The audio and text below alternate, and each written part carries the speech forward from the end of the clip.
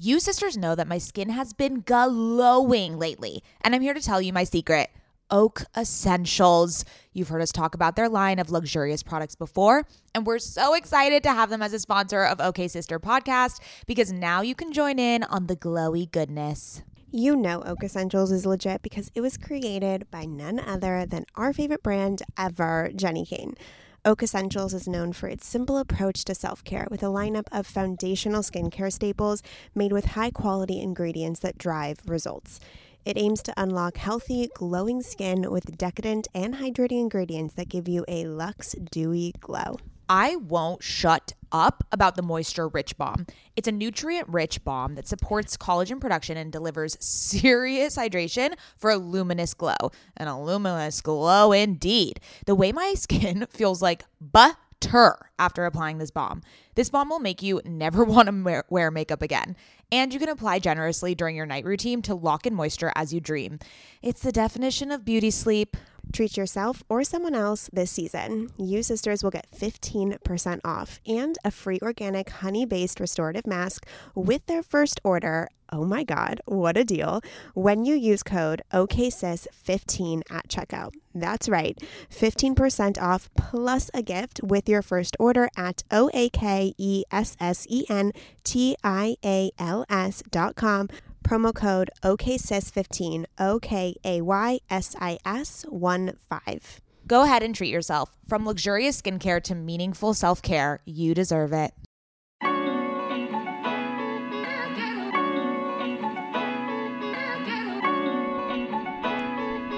Welcome to OK Sis Podcast. Hi sisters, I'm Maddie. And I'm Scout. And we are sisters IRL. I'm the older one. Yes, Scout, we know. Here at OK Sis, we believe women are multifaceted. Which is why you can expect sisterly banter on a wide range of topics such as pop culture, our entrepreneurial journeys, and mental health routines. We promise it'll be informative. And silly. As long as you don't get too loud, Mads. Welcome to the sisterhood! Hello, welcome back to OK Sis Podcast. My name's Mads. My name is Scout, and we are so happy that you are here. You know what I was just watching? The video of you holding Lily's hand while at the zoo while she's walking next to you. Like, what the fuck? She's walking? Yeah, you haven't seen her in a while, and the transition that she has made since you saw her about I haven't seen her since Thanksgiving. Yeah, that's like 6 weeks ago. Wow. She's a different baby. She's a toddler. Yeah, I was going to say she's not a baby anymore. She's a full-on toddler. Well, she'll always be baby Lily to me. Yes, but developmentally and behaviorally now, she is no longer a baby. You know, like if she's playing with... Is she cuddling yet? She is cuddling. She's cuddling with me a little bit. Like she'll lay on my lap while we watch TV for about 2 minutes, maybe if I'm lucky, but she's starting to cuddle.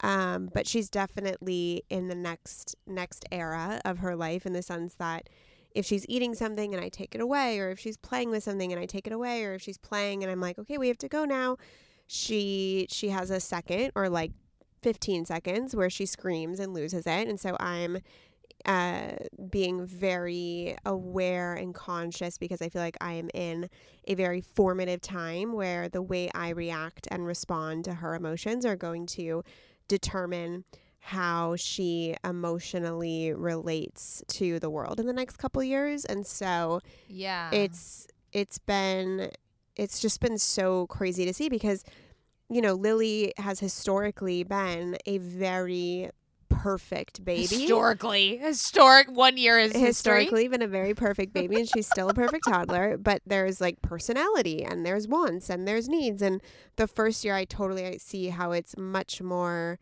okay, is she hungry? Is she tired? Kind of physical needs. And now we're entering, okay, she has emotional needs. She doesn't understand why she can't play with this right now. She doesn't understand why she can hold this, but not that. She doesn't understand why I am whisking her off the floor to take her away to go do something. And so right now it's very emotionally formative at this point. I always think of to be magnetic and inner child work when I hear you talking about these things because, yeah, like you are literally responsible at this exact moment for if she like grows up fucked up or not. You know what I mean? Which is a lot of responsibility on your shoulders. I would not want to be you. So here's the thing. It's a spectrum, and no matter how perfect you are going to fuck up your child in one way or another. Yep. And Yep. I've really, as someone who is very mental health psychology aware, I understand that the first 7 years of a child's life is the building blocks to how they will respond to challenges, to love, to relationships, to their self-esteem, etc., basically to everything in the outside world when they're older. So I'm taking it very seriously, and I have found that with this level of awareness that we have, while so beautiful, it can also trip a lot of parents up, and it could actually backfire, because if you are so obsessed with being perfect and controlling and answering the right way and doing the right thing and having everything non-toxic and blah, blah, blah, blah, blah, you're actually just internalizing so much pressure and perfectionism and control that energy ends up being transferred to the child. So Yeah, it's a balance. I like take what I want, leave the rest, don't take it so seriously, know I'm doing my best, and understanding that when she, for example, like other people watch her, right? And I hear sometimes other people say to her, "Don't cry, good girls don't cry." And yeah, like not a great sentiment, but you know what? Lily's going to go, I don't stop them, because Lily's going to go out into the world and hear things. And the only thing I can control is what I say to her and how I treat her. And my job is not necessarily to provide this absolutely perfect, sterile environment from everything else. My job is to show her how she feels when she's with me, to guide her and to give her the tools that when she goes out there and hears conflicting belief systems or someone says something mean to her or whatever, that I've given her the tools. And so I've let up a lot of the control, in the sense that I feel as if I focus too much on it, I'm actually going to create a perfectionistic, control freak environment that is going to backfire and fuck her up even more. And so all I know is how I can control in the situations when I'm with her. I'm grateful that she's with so many other people that love her so much, regardless of not if I agree with everything they say to her or not. And at the end of the day, what I love is Dr. Becky says it's about the repair. So if I say something wrong to her, like she had a little tantrum yesterday, and I know that during tantrums, you're not supposed to teach them in that moment because they can't understand. But I did. Like Adam and I tried to teach her in that moment. And then later we reviewed back to, the Instagram that we like to follow that has all this information, Big Little Feelings. And we're like, oops, we were teaching her during that moment. That wasn't great. We will do better next time.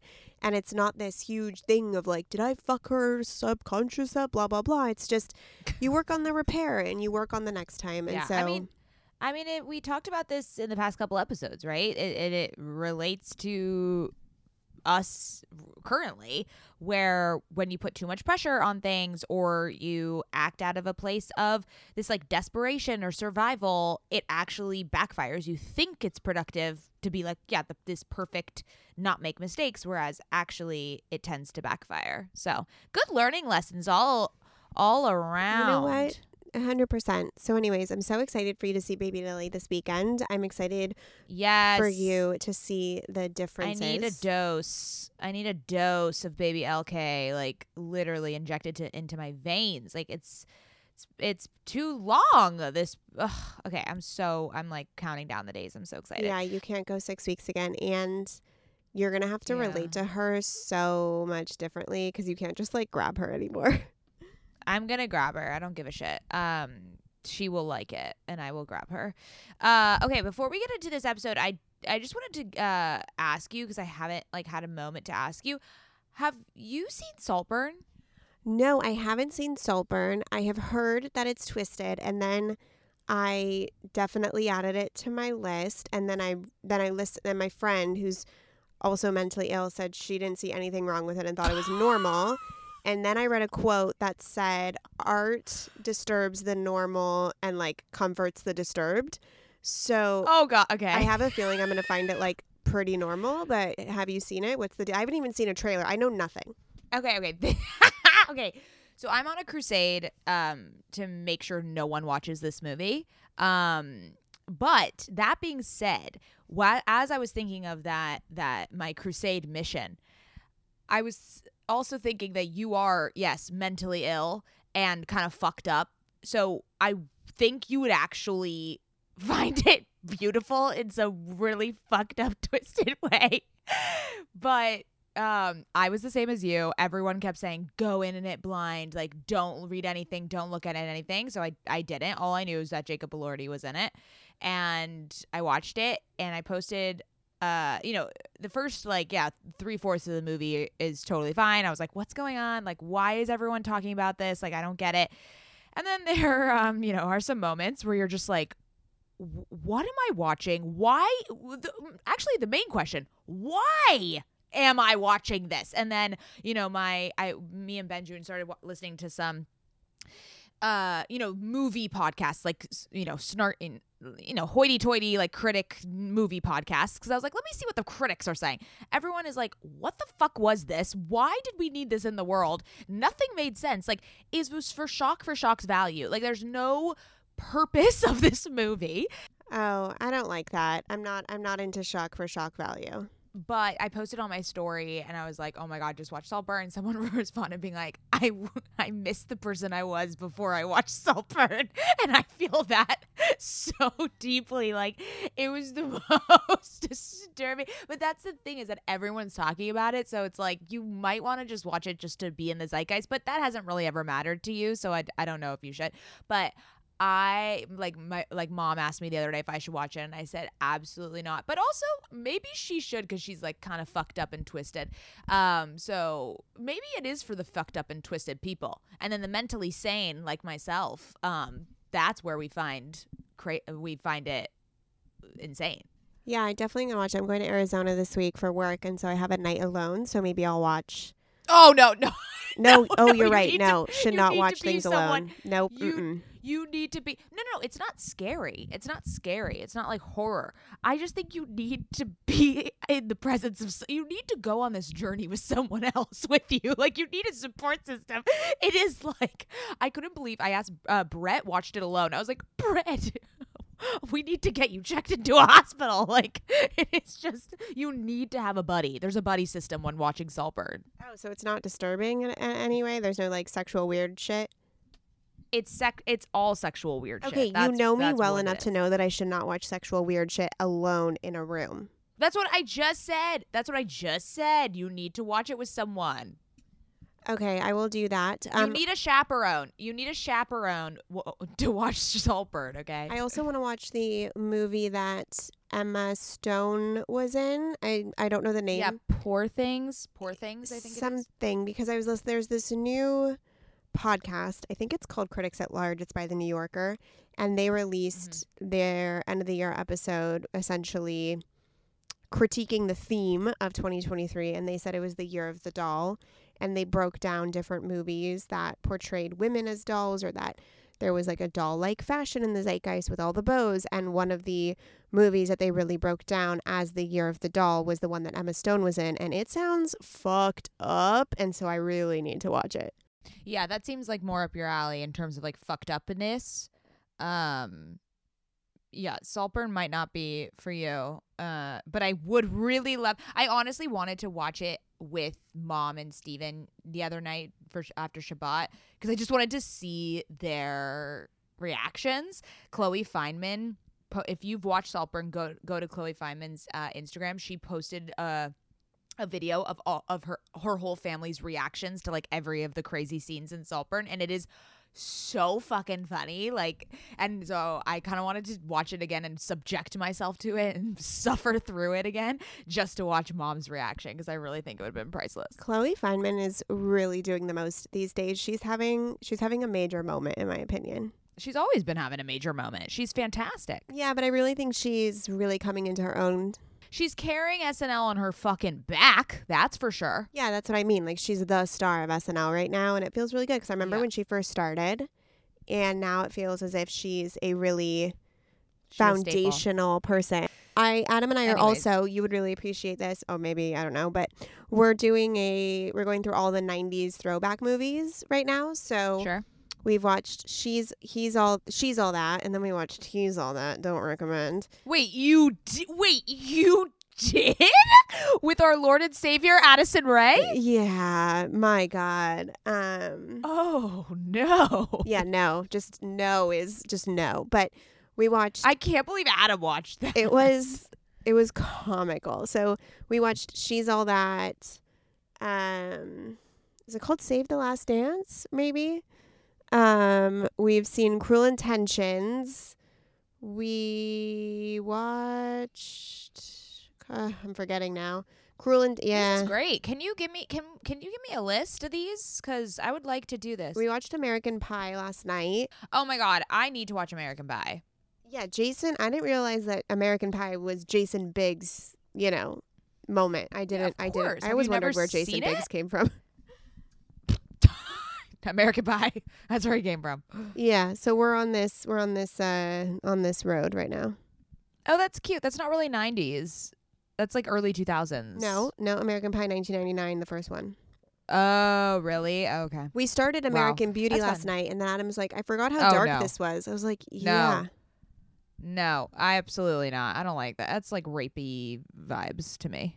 Yeah, it's a fucking good movie. We stopped it though, like 20 minutes in, because we weren't really feeling that energy in that exact moment. Yeah, So we okay. switched. Do not watch Saltburn. Okay. Do not watch So we it. switched. Okay, I was fine with the vibes, but the 90s kick that we're on, it's because it's lighthearted and it's fun. You know what I mean? So Right. we sure. switched to American Pie. Did you know that Jennifer Coolidge is the original MILF? Like, MILF came from American Pie. Sisters are probably screaming at me right now. MILF. Oh, I didn't know. Yeah, I didn't know MILF. that. Like the acronym. Yeah, the acronym came from American Pie, and it was addressing Jennifer Coolidge's character as the mom. She's the original MILF. How do you know that it came from there? Because it did. Okay.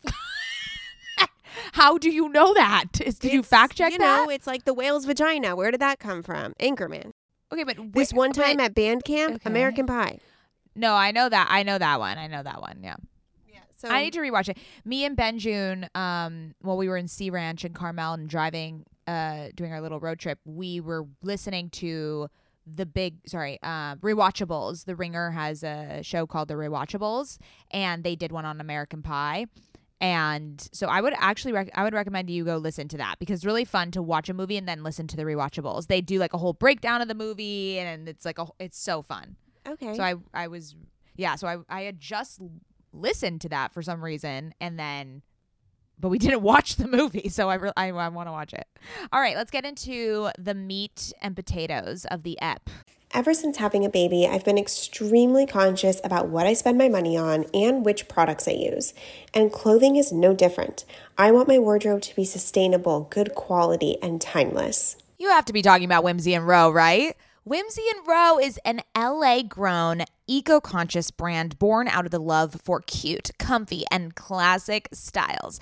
Every piece is made by women for women. Quality goods, local production, natural and organic fabrics. Yes, please give me all the linens. Just like OK Sister, Whimsy and Row is based on the idea that women are multidimensional. There's a balance of flirty feminine and minimal masculine in all of our wardrobes, and Whimsy and Row means exactly that. From special occasions to everyday effortless styles, their clothing is meant to mix and match and wear on repeat. I have been wearing their Kira pant in black linen probably 3 times a week. Sisters, if you've been listening to this podcast or following me on Instagram, you know that Whimsy and Row's Kira pant in black linen is a sisterhood staple at this point. Founder Rachel Temko created the brand back in 2014 because she wanted to create an approachable and inclusive brand that cared for the people and the planet first. Get the full Whimsy experience IRL at their Venice location or shop online at whimsyandrow.com. Their store in Venice is so cute, I can attest, and if you're in LA, I highly recommend stopping by. They are always putting on these amazing community events. They just launched their spring-summer collection, and we will be living in it all summer long. Visit their website, whimsyandrow.com. That's WHIMSYANDROW.com and use code OKSister for 15% off. Sisters, my goal these days is to always look put together when I leave the house. Nothing over the top or super dressed up or anything like that. I just want to look put together and feel good about what I'm wearing in an effortless yet refined way. When I look at my closet every single morning and think about what I can wear that is chic and intentional, I usually end up grabbing one of my Jenni Kayne sweaters, and I always end up loving the way I look and the way I feel in them. You all know, sisters, that when I envision my highest self, I am wearing Jenni Kayne. Their sweaters are the quintessential must-have item. I cannot stop wearing my Marina set. I throw it on and immediately feel like I'm in a Nancy Meyers movie, like I could just walk on the beach in Santa Barbara. It is the coastal grandma aesthetic. My favorite Jenni Kayne sweater right now is their everyday sweater in taupe. This is the definition of a staple that every woman must have in their wardrobe. Sisters, trust me on this one. I wear it with leggings, oversized jeans, and a little kitten heel or a silk maxi skirt.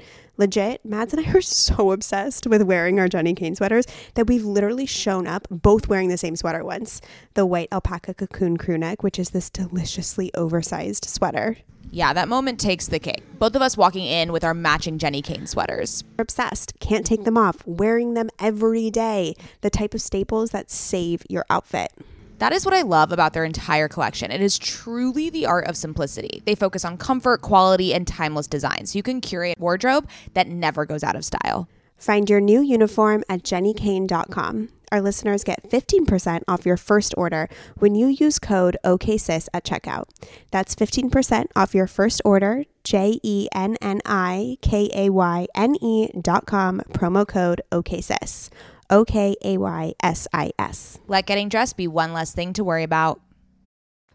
Okay, so 16 minutes in, I thought it would be a really good idea to have an episode all about execution. We are in the new year. People are creating goals. There's an energy. People are dreaming up what this year is going to be like for them and deciding who they want to be and how they want to go about it. And I don't even know if Maddie realizes this about her, that is a superpower, but I know that one of our superpowers together as sisters is that we're really good executors. And so I wanted to have an episode that just basically talked about execution, why it's important, how to execute, because I think that execution is the missing piece for so many of our unfulfilled dreams, right?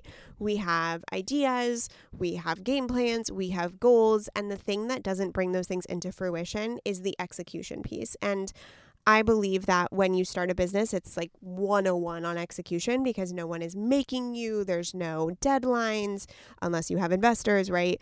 And I feel as if doing OKSIS podcast, Scouts Agency, you with Camber, when Mads and I have a project that we want to bring into the world, it's really not a question of if it'll happen. It's a question of when and how, because we just get to work immediately. And I think that it's a skill that is so underrated and underappreciated. And I think that people have a lot of trouble with this execution piece. So I wanted to have a conversation around it because I always find, and I think this can be a little bit of a tough love, harsh reality for so many people, is that successful people or successful businesses, successful people, successful lives, whatever, it's not because they had good ideas, it's because they had good execution. And I've always gone through the world being like, ideas aren't the thing that impress me, right? Because everyone has $1 million idea once, if not multiple times in their lives. We all have really good ideas. The thing that impresses me is the people who are able to take that idea and execute it and turn it into something in their real life. And I think that that takes a level of dedication and consistency that's not often talked about. A lot of the times it's like, oh my God, that is such a good idea. No wonder you're successful. Or, oh my God, that idea was so good. You know, of course the business took off, but that's not necessarily the actual reality of what makes successful businesses and what makes goals come to fruition. It is, in my opinion, 95% execution. I would totally agree with that. And, you know, you came to me and said you want to do a whole episode on execution. And at first I was just like, okay, what does that mean? And then I sat down and I thought, okay, what are my rules for execution? Or like, what do I do when there's a new project or a new thing that's happening? Like, what are the first steps that I take? And I was, very delightfully, not surprised, but it was delightful to come up with these little, like topics or like advice points to share with the sisterhood, because I agree with you. I think a lot of people say they're going to do something or they have a goal, but they don't know how to put that into motion, and they have an idea, but then they get overwhelmed, right, by how big it is. Like, start a business. Like, what the fuck? That is, what does that even mean? Like, that is so overwhelming and huge. And I'm excited to get into this conversation. Do you want me to start with my first point? Yeah, sure. Or And then I'll tip? I'll jump in after. Let's hear it. Yeah, because I think it kind of goes with that notion. So I think why people don't execute and typically give up is because it feels too big. It feels too overwhelming. The goals, let's say the goals are lose weight or start a business or, make a website, whatever the case, whatever you're like that thing. And every single person listening to this, that thing. You have that thing in your mind where you're like, I know I should do this. Oh, I really want to do this. Oh, this idea is amazing, but it's too big. It's too much. I'm too overwhelmed. There's so much. There's too much to do. I totally get that. Like, I was paralyzed by that type of fear for a very long time. But what I've learned is that, yes, have that goal, have that thing. Now, just put it away. What is the like tiniest first step? Like, literally think smaller and smaller and smaller. If you're thinking like, if you want to start making your website, the tiniest thing that I would do, go research the different websites builders that you can do. Okay. And see, okay, now, and then that's it. That's like the first step. And the second step is choose one of those. Like, I'm talking like micro, because what happens is when we think of things in micro chunks, is that it feels attainable and it feels like we're making incremental process day over day. And that's also a huge thing, is like, do not do too much all at once, because one, you're going to burn out, two, it's not sustainable, and you're going to probably give up because you're going to be like, oh my God, it's again, getting too overwhelming. So do yourself a favor and don't make it overwhelming. How do you do that? Is by distilling it down into very micro steps. And you can write down these steps, you can make it in phases, and then you can assign yourself to do one or two of those steps every single day. And then it's this exponential effect that you'll see where then you look back at 2 months and be like, oh shit, I have the website structure already here. And now I need to find a graphic designer to help me put this, whatever the case is. You know what I mean? And you don't have to have the whole picture figured out, but you do know that like initial step of what you need to do. And so that would be my first piece of advice. Yeah, that's a really good piece of advice. Mine's going to be almost like a tag-along to that. So while you're creating those super, super micro steps, I want you to, I always learn this lesson over and over and over again, is to go in with a certain level around expectations. So when you're executing anything, let's just say in business, I would double the time. And like let's say you're like, I'm going to do this for 2 months and see X amount of results, triple that time and say in 6 months, I'll see some sort of a result. I think that a lot of people, and myself included, when I start new projects and the execution standpoint, is that you start something and you expect results faster, or you expect to feel or see or have a proof of concept or have the followers go up or the sales come in, etc. And I think the most expect it to be shitty in the beginning. There's a learning curve, there is a dip. Believe me, it is not going to be cute in the beginning. Yeah, I think actually I'm going to take back, like, if you think it'll take 2 months, it takes 4 months. I would say if you're going to start something real, like really, really real, in the sense of you're changing your whole wellness habits, or you're losing a large amount of weight, or you're starting a whole new business that you want to financially sustain your life, like a big goal like that, I want you to give it 3 years. 3 years. And that level of commitment and that level of like, okay, I have 3 years to accomplish this, it allows you to not give up on month 3 or month 4 when you don't see the results that technically only come after 3 years of consistent. So for me, before you start anything, I always, what do they say? You underestimate what you can do. You overestimate what you can do in a year, and you underestimate what you can do in 10 years. I say if you're executing on something large, play the long game and give yourself 3 years of daily committed action, but don't have any expectations within those 3 years to necessarily receive money or the followers or whatever it is you're doing or the weight, right? Like, and it will happen over those 3 years, but I find that people really set themselves up for failure when they expect the results to come so much sooner. So, in my opinion, put your goalpost out pretty far and you'll be pleasantly surprised when it comes in earlier. Yeah, I think that reminds me of one that I hadn't written on my list, but yes, there are metrics that you should be following and, strategies to hit those metrics, but the real work and the real execution and the way that you will continue day after day, because it is all about consistency, is if you're obsessed with the why and you're obsessed with the process. And that kind of relates back to like not having those expectations. Like, yes, of course, there's metrics, there's things you need to hit, there's revenue goals, whatever. But the way that you feel good and motivated to come back day after day is because of this process-oriented mindset rather than the results-oriented mindset. Yeah, and when it comes to execution, motivation has nothing to do with it. Like, absolutely nothing to do with it. It's all about your level. If you're waiting for motivation, you're going to be waiting forever. And if it's not going to work. It's a level of commitment. Like, execution and commitment go hand in hand. They are like the handshake that creates the best partnership ever. For example, sisters, like right now it's a Sunday. I have an eyebrow appointment at 3:45. This is the only time Mads and I could get our calendar together.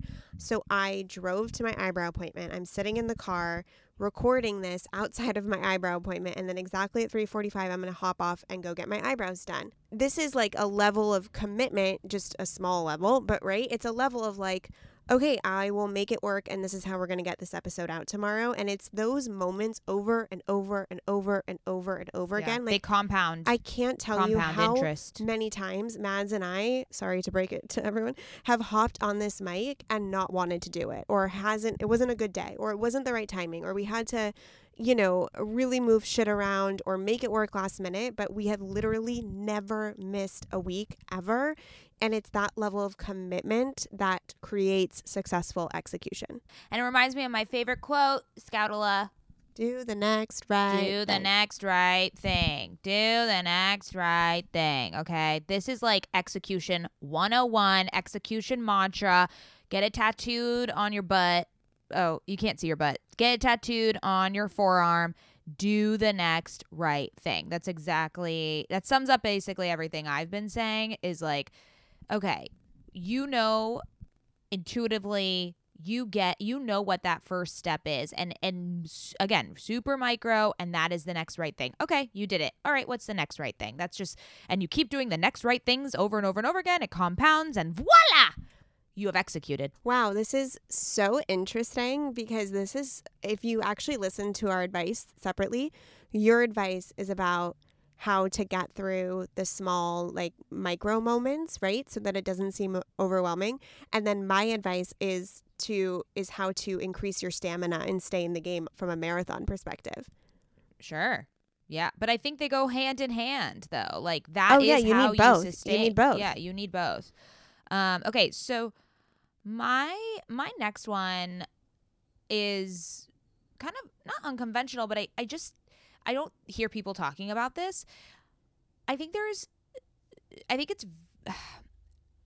first thing you do when you're executing on something, and it doesn't matter what it is, this applies to any single project or thing in your life, goal in your life you want to achieve, is a research phase.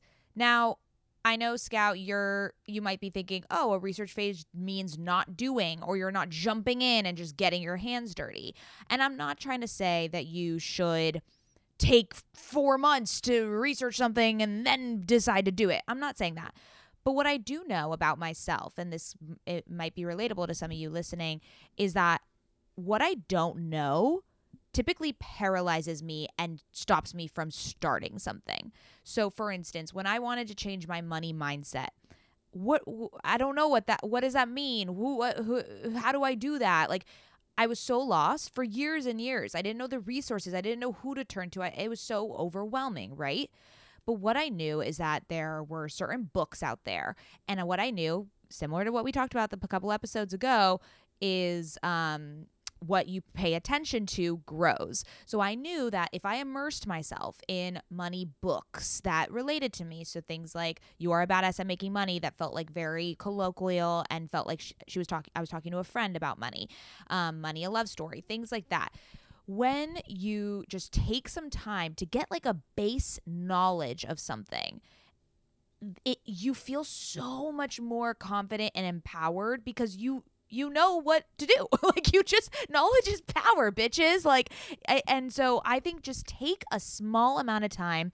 I mean, even in my business, my entire business is just me researching how to do shit. Cause believe me, guys, I don't know how to do anything. We don't know how to do anything. That's also, I'm going to add this to my list. Execution is being comfortable with not knowing how to do anything. That is the whole point of execution, is because you haven't executed it yet because you don't know how to do it. So just figure out how to do it. How do you do that?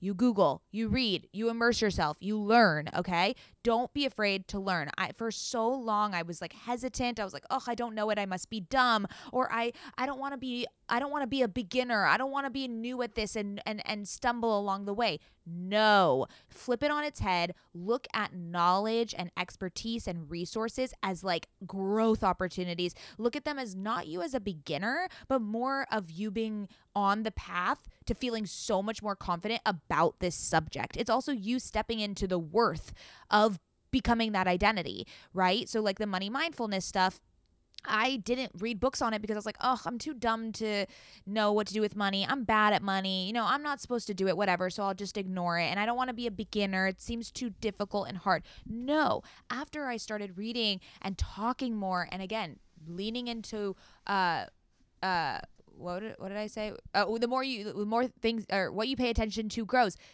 And look at me now. Like, I feel so confident talking. Of course, I'm not an expert. Are you fucking kidding? But I love talking about money. I feel so much more confident. I know where my money is. I feel empowered. I feel so much more because I took the time to research. So how do you feel about that, Scout? Because I know that you're not like you're not pro like thinking too much before doing, but I do think there is a period where you do need to immerse yourself in some sort of education about the thing, and because that's typically what stops people from starting. Okay, sisters, let's talk about hair shedding. Does the craziness of everyday life leave you stressed and shedding? Since having kids, have you started seeing a little more of your scalp? Hi, I've been there. When it comes to thinning hair, there are many root causes at play, and Nutrafol addresses them through a multi-targeted, whole-body approach. Ugh, thinning hair just isn't the vibe. Nutrafol is the #1 dermatologist-recommended hair growth supplement, with over 1 million people seeing thicker, stronger, faster-growing hair with less shedding. Amen. Everyone's root causes of hair thinning are different, so a one-size-fits-all approach to hair growth just doesn't cut it. Nutrafol has multiple formulas that are tailored to give your hair what it needs to grow through different stages, such as postpartum, like me. After I gave birth, I noticed that around the crown of my head, my hair was shedding. I've been taking Nutrafol for almost 3 months at this point, and I am not kidding you when my husband, my friends, my family have been commenting on how long, strong, and healthy my hair has been looking lately. I mean, sisters, if you've been watching OK Sister on YouTube, you've seen my hair. While many supplements rely solely on ingredient studies, Nutrafol clinically tests final formulations to ensure their efficacy.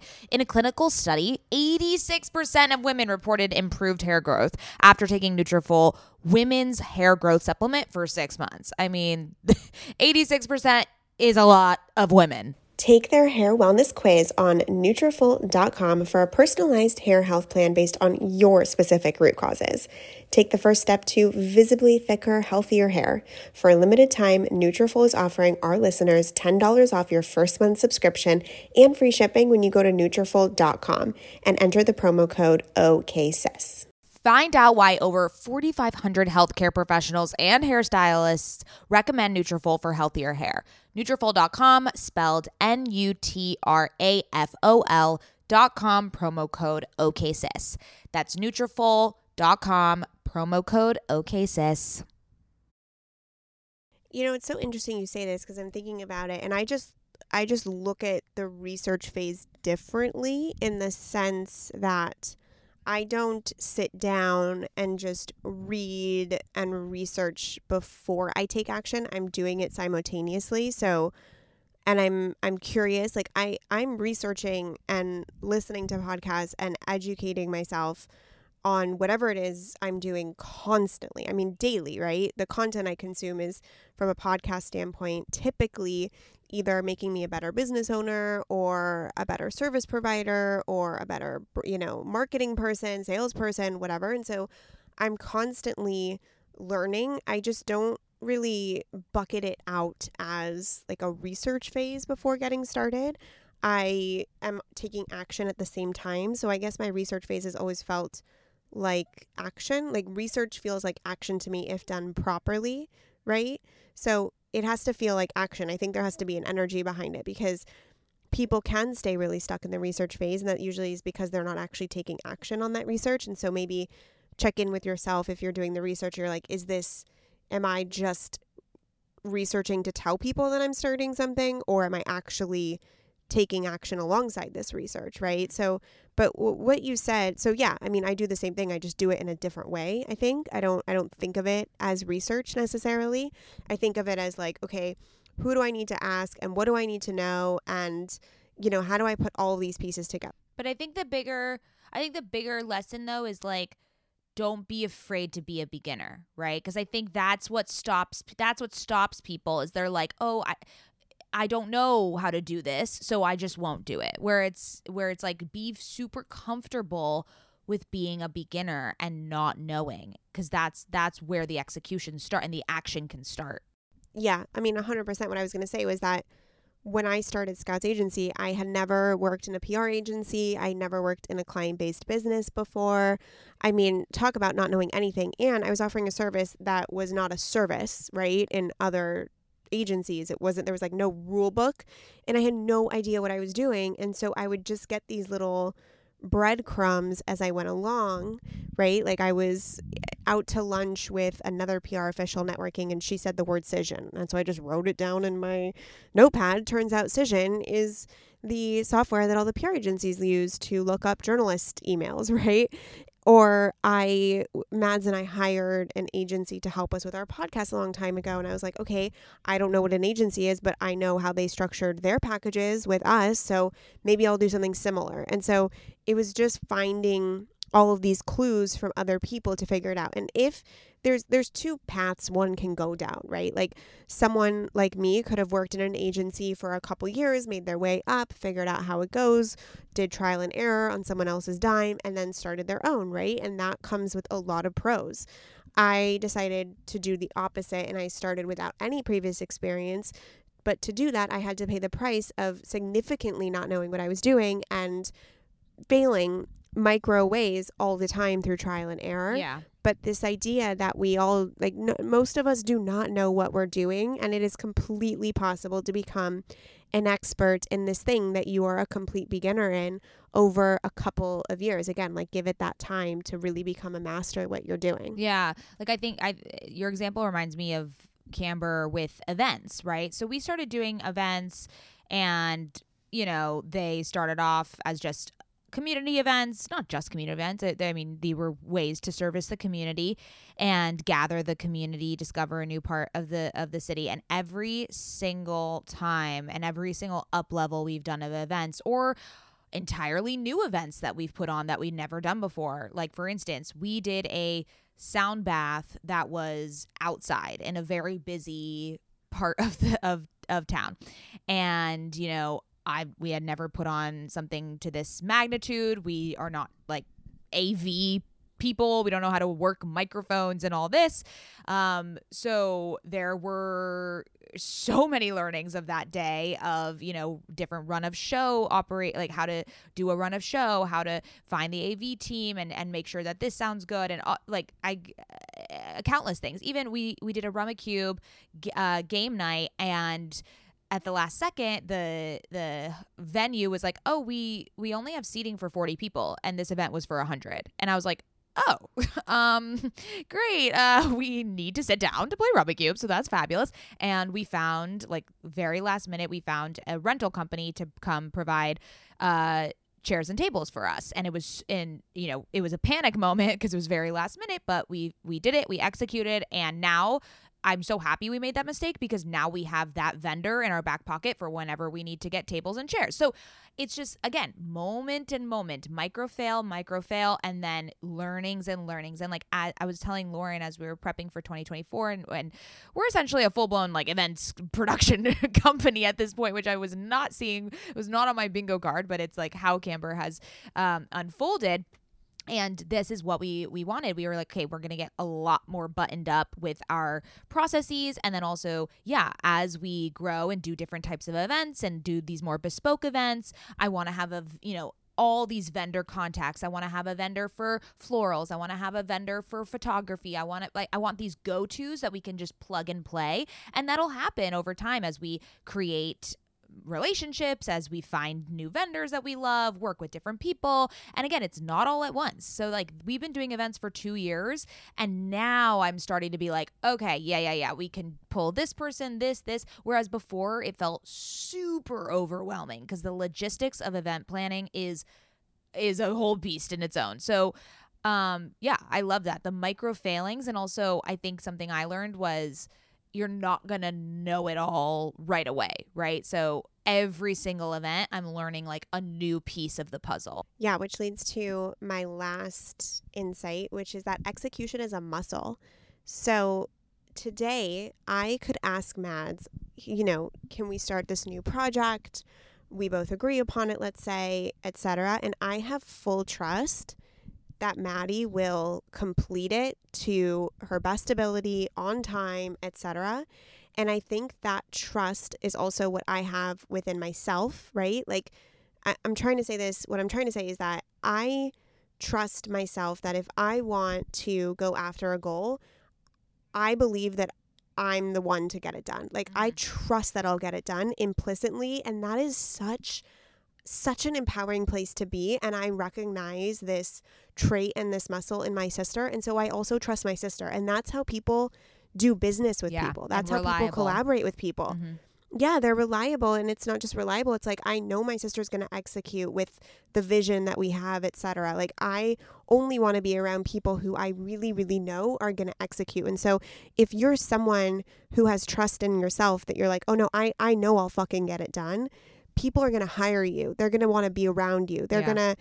Your business is going to grow. You're going to collaborate. You're going to have a good reputation. And I think it is the single most best skill you can have in the job market as an entrepreneur, as an employee, as an entrepreneur, whatever it is, because if you can execute, you will be okay no matter what. You have this incredible skill to fall back upon. And I say that execution is a muscle because I just want to take you guys back a little bit. 8 years ago, I couldn't follow up on anything I put my mind to, right? I wanted to start a social media agency. I did it for 2 months and then it just faded away. I wanted to do this. It faded away. I wanted to get a job. I quit in 7 days, right? I could not hold on to a responsibility to save my life. And I was stuck in the egoic projections of I'm talented. I have good ideas. I'm a good writer, right? But without the execution standpoint, I was fucking getting nowhere. I was always at this daydreaming about my idea situation. And it's so cool to hear Mads talk about that event because I don't think she remembers, but at our live event that we hosted for OK Sis in January 2020, our microphone wasn't working. Yes. The sound system wasn't working. Yeah, I remember. And Mads got really, really overwhelmed because this was really her first event situation outside of having a job, right? Like her first kind of like, it was all on her and it was all on me.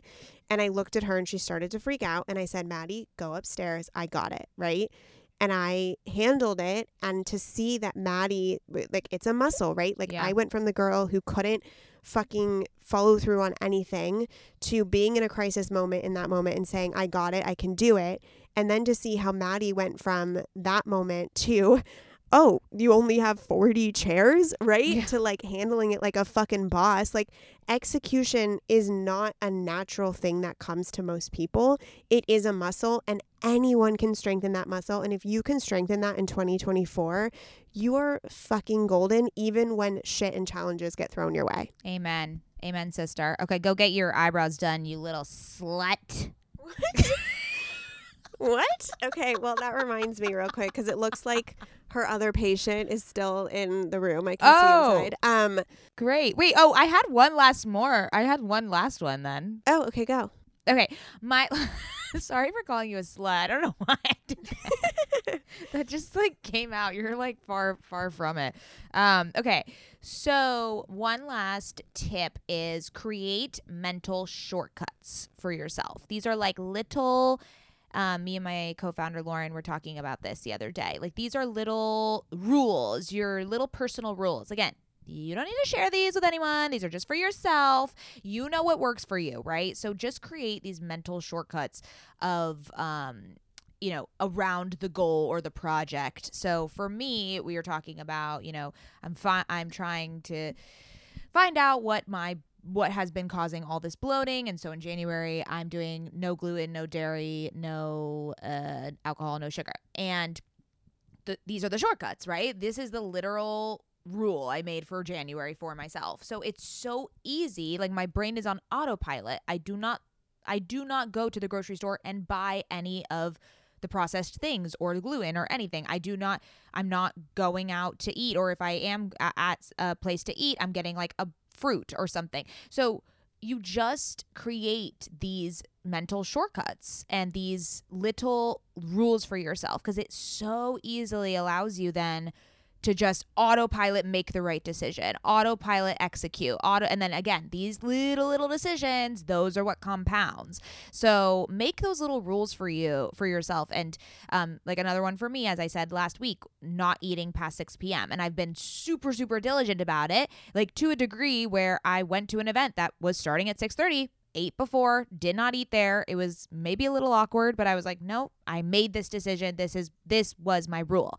So again, it builds the trust muscle, it builds that self-discipline, but then it also just helps with so now you don't have to like over intellectualize things or over analyze. You don't have to sit there being like, oh, should I? No. This is the rule. That's how I'm gonna do it. Done. It's done. That's so good. I am not eating sugar right now. It's not such a hard, steady, fast rule, because it's kind of hard to like not totally eat sugar, but I have those mental notes, those mental, like those rules for myself. And I went to the zoo with LK, and there was cotton candy, and I said, oh, I'm going to get cotton candy today because it's the zoo and it's like a special occasion and they have cotton candy and we're at the zoo. And then towards the end of the day, when I was like going to go get it, I said, hold up. Is this aligned with the woman and the person that I want to be right now? What would my higher self do? And my higher self would not eat the cotton candy. And I just said right then and there, like, that's the rule that I placed myself. I don't eat things like cotton candy, right? That's not who I am. And in that moment of like, because when we set rules for ourselves, there's always going to be that tempting voice, right? That wants us to do the opposite. It's not like you set rules and the autopilot always happens. So in those moments when it doesn't, ask yourself, what would my higher self do? What does my future self want for me in this moment? And it usually guides you back to the rule that you made, because the rules that you make for yourself are typically guided by your higher self. Amen, sister. Now go get your eyebrows done, you little slut. Yeah, she's ready.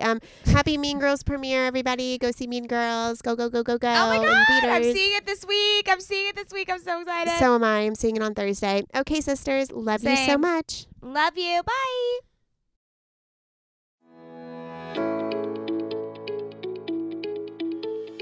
Hey there, I'm Dr. Tracy Dalgleish, clinical psychologist and couples therapist. If there's one thing I know from both my personal and clinical experience, it's that we are really good at comparing ourselves to others. We tend to get stuck in the unhelpful narratives that play on repeat in our minds, and we struggle to set boundaries and create healthy love. Each week, I bring you clinical knowledge and evidence-based research, experiences of sitting in the therapist chair, and being a wife, mother, and business owner to talk about everyday issues we all face to help you change the dialogue in your life. Tune in every Thursday to I'm Not Your Shrink, wherever you listen to podcasts. While I'm not your shrink, I am still human, and I'm excited for us to be in our vulnerability and humanness together.